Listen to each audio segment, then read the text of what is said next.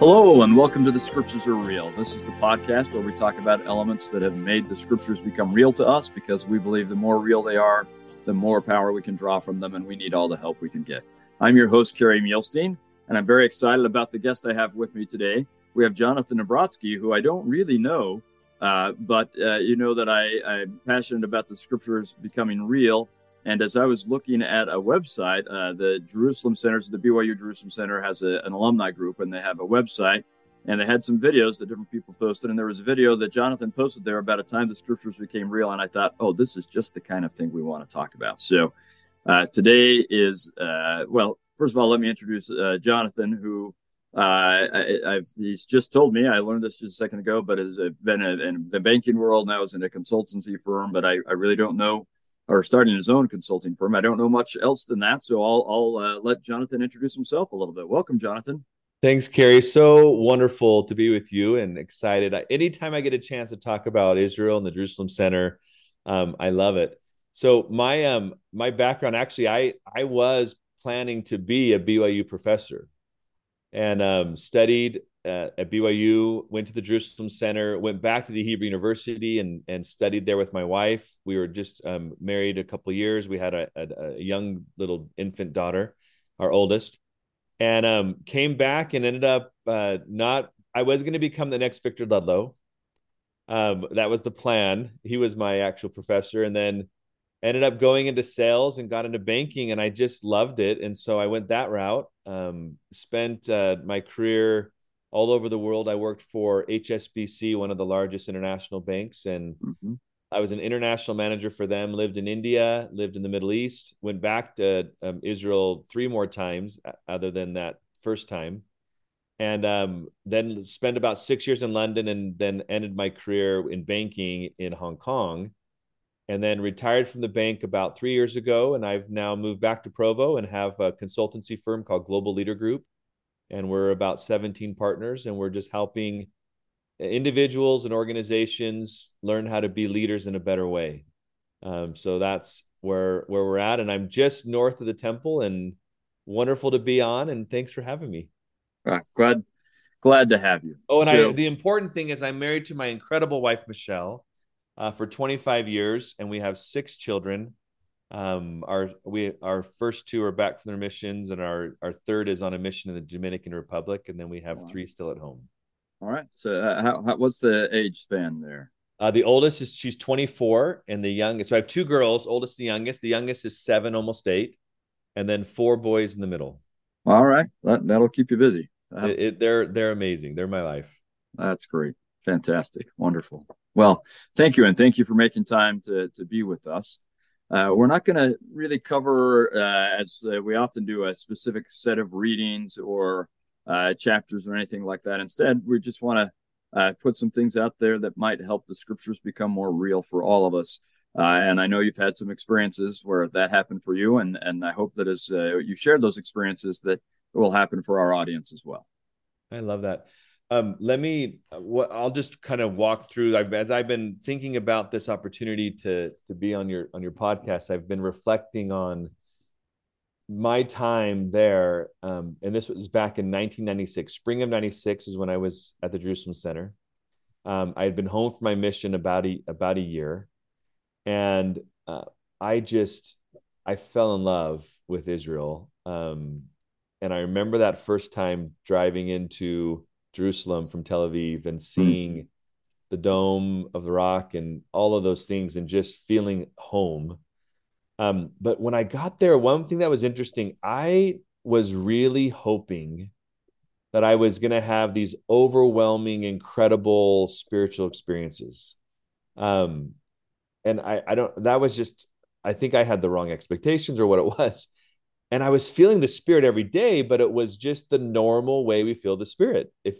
I always say, if you want to know what it's like to feel the Spirit in Israel, just go to the temple. It's not much different, right? Yeah. And so I was just like thriving or just so much wanting these experiences. And I remember I'd been there. I was probably about maybe in about halfway through into the experience. And I was up on the Jerusalem Center, a balcony on the main level, right where the chapel is, and looking out over the city and just in prayer by myself. It was late at night, and I started to sing, as I have loved you. And then I Which of course actually, comes from the great last sermon that's recorded in John at the upper room, right? So correct. yeah. I'm looking out, seeing the Dormition Abbey, and over in the kind of the western side of the city, right where the upper room was. I was thinking about that. Now I made, and I'll share this later experience. I made the decision that I wasn't going to go to the upper room until the last week when we do the walkthrough of the last week of the Savior's life. I wanted to save it for that. Others were like, let's go. And I'm like, I'm saving it. I'm saving it. So I knew where it was, but I hadn't been there. And all of a sudden I sang it once, and then I sang it in Spanish because I was used to singing in Spanish. So como se amado, amada otros. And as I was singing, I felt this overwhelming, like, you have those sustaining moments in your life that are kind of beyond the normal, everyday, gentle, still small voice that was just almost like you're flooded with the Spirit. And I felt this, and I was thinking to myself, these words were spoken here. And I grew up with the Savior, obviously always a believer. But in some ways, it was kind of like he was a little bit more like, not fantasy, but kind of this distant make believe. I believed in him. I served my mission. I loved him. I read about him, but it just, like, the realness of it started in that moment. Then another experience I had, and this is the one that I shared on the Jerusalem Center alumni website. We were up at the Sea of Galilee at Nine Gev, and I was just by this point loving it. And I'd been to, anyone that knows the old city, Shabam's shop. And I love it. I'd go into her and you'd say, I'd like to come in. He goes, oh, come in. I'm a BY Jew. Very good discount. More than discount. Very good discount for you. Come and see. I know Steve Jung. I know so many people. Come in. My store. And we go in, and I bought these sandals, and he called them Jesus sandals. I don't know how sacrilegious that is, but that's what he called them. That's what everyone calls them there. Yeah. So yeah. And I had these wonderful sandals that I just loved. And I remember walking again, kind of at dusk, and you have the beautiful sunsets over the Sea of Galilee. And as the sun's getting over that ridge where you can see kind of the drop off ridge in the corner, and I'm feeling, and a little pebble got into my sandal. And it was another moment where I'm just flooded and recognizing that out of all the places, this is a place he loved so much. And I love that I know I've heard the expression that one thing great about the Sea of Galilee is you can't put a church in the middle of the Sea of Galilee. So it's pristine. Yeah. You get this feel that it's so close to how it was back then. And I realized, again, he became so real in that moment because he also felt pebbles in his sandals. And the realization of him becoming real was just so powerful for me. It's a simple thing. It's, of course we know that. Yeah. But it just hit me in that moment, even more so than any other time in my life. And I just started weeping and just so grateful for his sacrifice, but also his mortality, that he was a real person, divine in all that. But he was a real person that got up every day and put his sandals on and brushed his hair and brushed his teeth with a twig or whatever it was at the time. And it just, I think it helps me when I'm praying to visualize him and think about him and think about the Heavenly Father when I'm praying. It just, that realizing that they are real people, not ethereal, not out there somewhere in the universe. They're actually listening to me. Or the Father is as I speak. And I actually will tell the Father all the time when I'm praying, please let Jesus know my love, and kind of extend to him as I'm praying to you to let him know I'm thinking of him. And but anyways, it was a pretty powerful, amazing experience for me. Maybe I really, really appreciate that. And maybe we could just explore that a little bit if it's all right.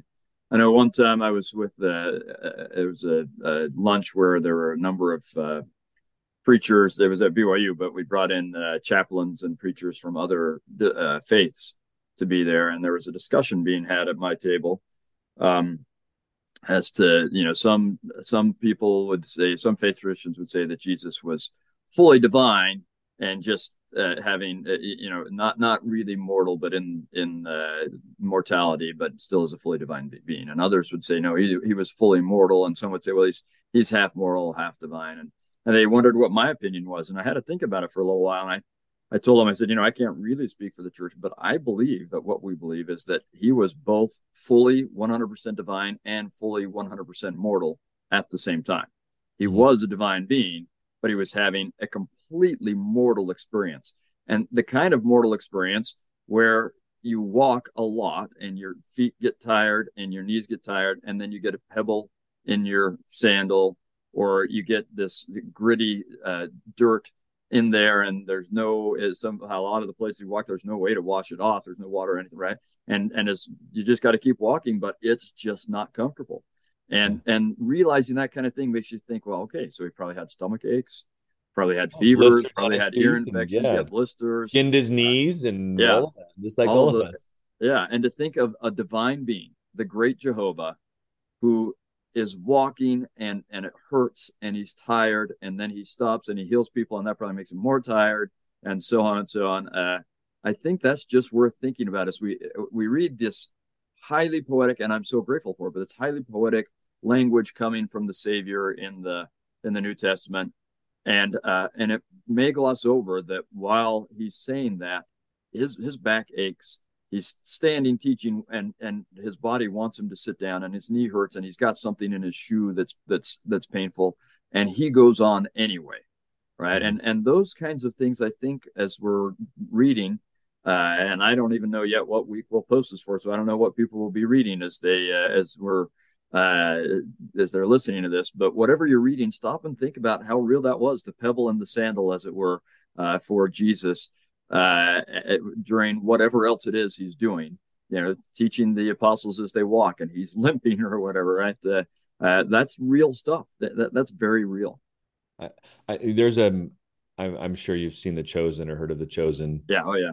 I love it. I think, and I know that the church doesn't officially endorse it, but I they think facilitated it. They facilitated. They let him use the Goshen site, and yeah, there's a scene in the first season. I think it's in episode 3, the one with the children. And Jesus has this little cut on his arm, and he's kind of just taking care of it. Yeah. And then he gets up and he does his stretches, and it just, there's a great interview with Dallas Jenkins, who's the director and kind of creator of this, and Jonathan Rumi, who plays Jesus. And they're talking about, how do you approach this role? And he says, I can't even begin to think about the divinity of Jesus. So I've chosen to play the mortality of Jesus. And you almost see every time in the series, when there is the moments when he's quoting something about himself. So when he's having the Nicodemus discussion, he's talking about that, and he says, for God so loved the world that he gave his only begotten son. He gets emotional every time there's a part where the divinity side comes. Even the way the actor's portraying it is the humility of even Jesus being like, why me? Or how did I get this? It's just this beautiful thing. So I think of that a lot, the mortality of him. I think that, how else can he understand us? Yeah. If he doesn't, a lot of it he experienced, not everything, of course. The atonement was able to overshadow reason and let him understand things at a different, deeper level.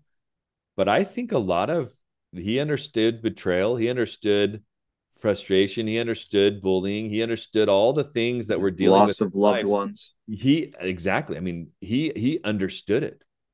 And I think that helps me feel actually even closer to him. It almost elevates his divinity when I also focus and recognize his mortality. I agree. I appreciate all the more the condescension of God. I love that. That's a great way to put it. See, this is why you're a professor. You say it in a better way. No, I know who to crib it from, but anyway, yeah. So I think you had another experience that you were Yeah. Well, that you're two going to two share. other experiences that, and these were my time at the Jerusalem Center. I do look at my mission as my foundation of getting to know the Savior and the doctrines, and getting to know the church and how it works, and a lot on leadership.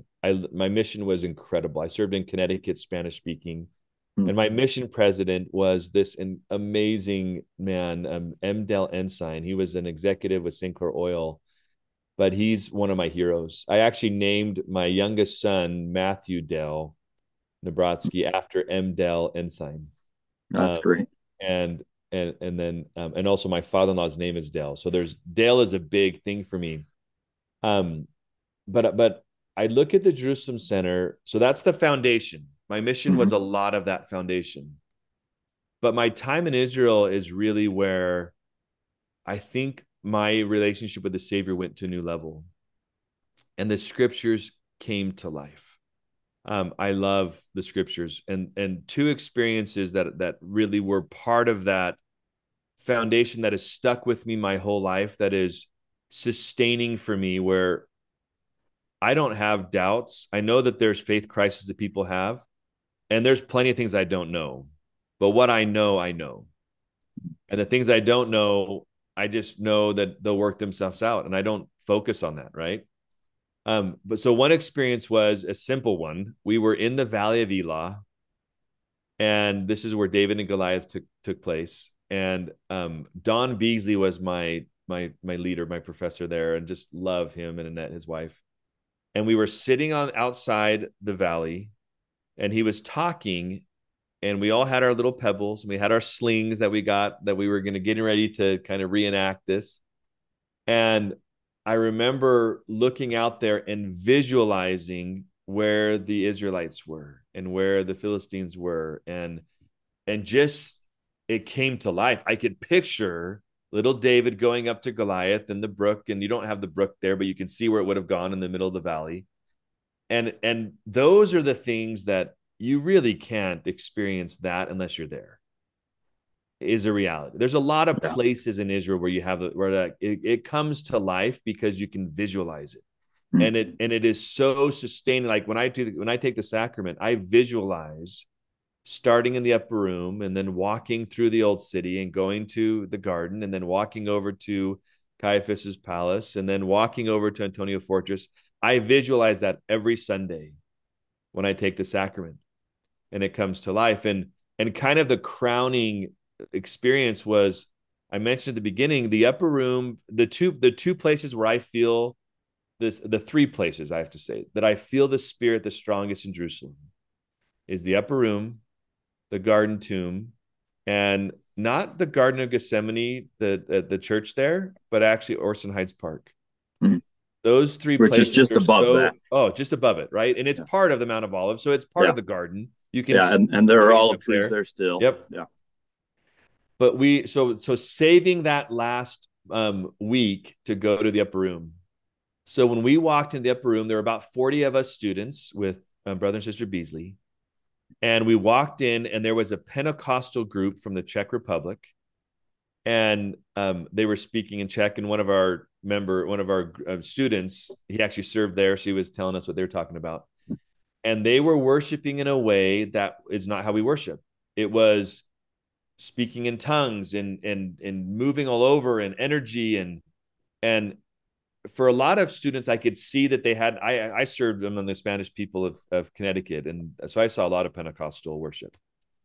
But this was different for others. It was like the first exposure to a very different way to worship, Yeah. and it was loud and noisy, and I believe sincere. So I'm not saying they weren't sincere, but it was just so different than us. Hmm. As that group left, there were two little British ladies that were sitting there, and they stayed. And then Brother Beasley walked up the steps in the corner. You can visualize that. And he got up there and he read the hymn, Reverently and Meekly Now. And then for 30 minutes, we just sang hymns. And this was in June, because I was there in spring. And I've been back again when I lived there in June. Never was the upper room not bombarded with people. Yeah. and nobody walked in for 30 minutes. And In as fact, we now were, they won't even let you sing because they want you to hurry through, and they don't want the noise going down to the museum below and that kind of thing. So you're not even able this to was do that now. 96. This was Yeah. nice. It was a while ago. Yeah.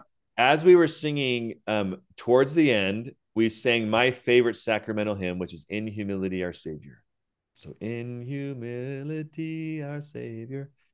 As we're singing that, literally in the middle of the song, I think there was two, but it might have just been one. A dove flew in the room and perched itself on one of the pillars in the middle of the room. And all of us just you you can't have an experience like that and not be touched by it. And to me, it was so symbolic of the Savior, of his sacrifice, of the sacrament, all the things that hymn preaches to. And as soon as we ended that song, the dove flew out the other side. Hmm. But it was an experience that to this day, even as I think about it, I feel the Spirit. I'm buoyed up by that a lot, that the reality of Jesus in my life is I love what President Nelson has taught us about repenting every day. Let's make the atonement active every day in our lives, every day. And as I think about my time there, these were like 4 pinnacle experiences for me. But the rest of the 2 months, which is 95 to 96% of my time there, it was gentle and subtle and not any different than sitting in church, not any different than sitting in the temple. And I think I learned from that first experience about singing As I've Loved You, that if you're going to go to Jerusalem, you're going to go to Israel, and if you want to feel the Savior there, you have to bring him with you. Hmm. There's nothing magical really about being there to feel the Spirit, because you can feel that anywhere. Now, the experience of seeing the sights and the scriptures coming to life is unique to the Holy Land. It is unique. It's like going to the Yeah. Sacred Grove or like going to Nauvoo. You're gonna the setting does enhance our experience because it's visual. Right. But the feeling, if I want to go and feel what it's like to go to the Sea of Galilee, I'm going to go to the temple this week and feel it. Sure. That's I think what I've learned from my time there in Israel. That's very good. Very good. And it's worth also thinking about. Um, I know this is the case for students on the Jerusalem Center program, but also for students in my classroom, that there will be times where one person is feeling the Spirit incredibly powerfully and another is not, and they wanted to, and they're just not, and they ask themselves, is something wrong with them or something along those lines? And my answer to that would be no. The Spirit comes to each person on the timing that God knows is important for that person. And our key is to just be available. So what you don't want is when the timing is right, that you weren't available to the Spirit. I like So that. the key for us is to just be available, so that when God knows it's the right time for us to have those kinds of experiences, that we can, and then because most of the time we're sustained by just small, simple experiences, as you said. But when we have those other experiences, we need to write them down or something so we can remember them. And in fact, maybe you've just kind of, as you were talking about the dove, you mentioned that to me earlier, but I didn't think of this then. But now I'm thinking of a story. Maybe I'll just share, because I don't know when I would share it in the reading. When our first time teaching at the Jerusalem Center, so I wasn't a student in '94, but we were teaching in 2010 and 11. And in 2011, in April, I have a daughter that turned 8. So we went down to the Jordan River to the traditional site of the baptism, and we baptized her. And it was muddy. She's in her little white dress and comes up and it's covered in mud and stuff like that. But as we do it, we were lucky we got there, and the huge tour groups came right after, but it was just us there, and the wind is blowing through the rushes and so on. You can kind of picture what it would have been like for the Savior. And then we come up and she changes clothes, and there's a little podium there that we're like, we had some family in town, and we were doing a little service. And so my son was going, no, I think it was my father-in-law, I can't remember now who it was talking about the Holy Ghost. And there's a little pillar there with a depiction of the Holy Ghost landing on, or the dove landing on Jesus. And a dove, as he's talking, a dove flies past and then turns around and flies past again, right? And I mean, they feed doves there, so that's not that big of it, but it's still the timing. You just feel like, wow, there there's something about that that just felt so real, and the Spirit really was strong for us. And then I've forgotten about it, and it took you to help me remember it, right? But that's the thing. I wish I'm pretty sure I wrote that in my journal and that kind of a thing. But I hope that we will take these experiences wherever they happen, that make God or the Scriptures more real for us, and we'll write them down and we'll review them from time to time. Make them like our small plates, as it were, the things of our soul, because there are times where we're not feeling the Spirit, but when we remember what God has done for us in the past, and how His love, His power, and His scriptural stories have become real to us. If we can bring that back to us, often a degree of that feeling will come back to us and sustain us through the times where we're not feeling it as strongly. I love that. And it's so fun to reminisce and think about, because I also, like you, I don't talk about this that often, because is it appropriate? When's the right time? How does it work? So it's been amazing to recollect and share, and I love when I share it, because it's that feeling comes back to me of remembering it and visualizing it. I think that is the magic, is we all learn in different ways. And to have, when you're in Israel, you have all of your senses infused. You've got the smells, the sounds, the sights, the feeling of the ground, and all that's there.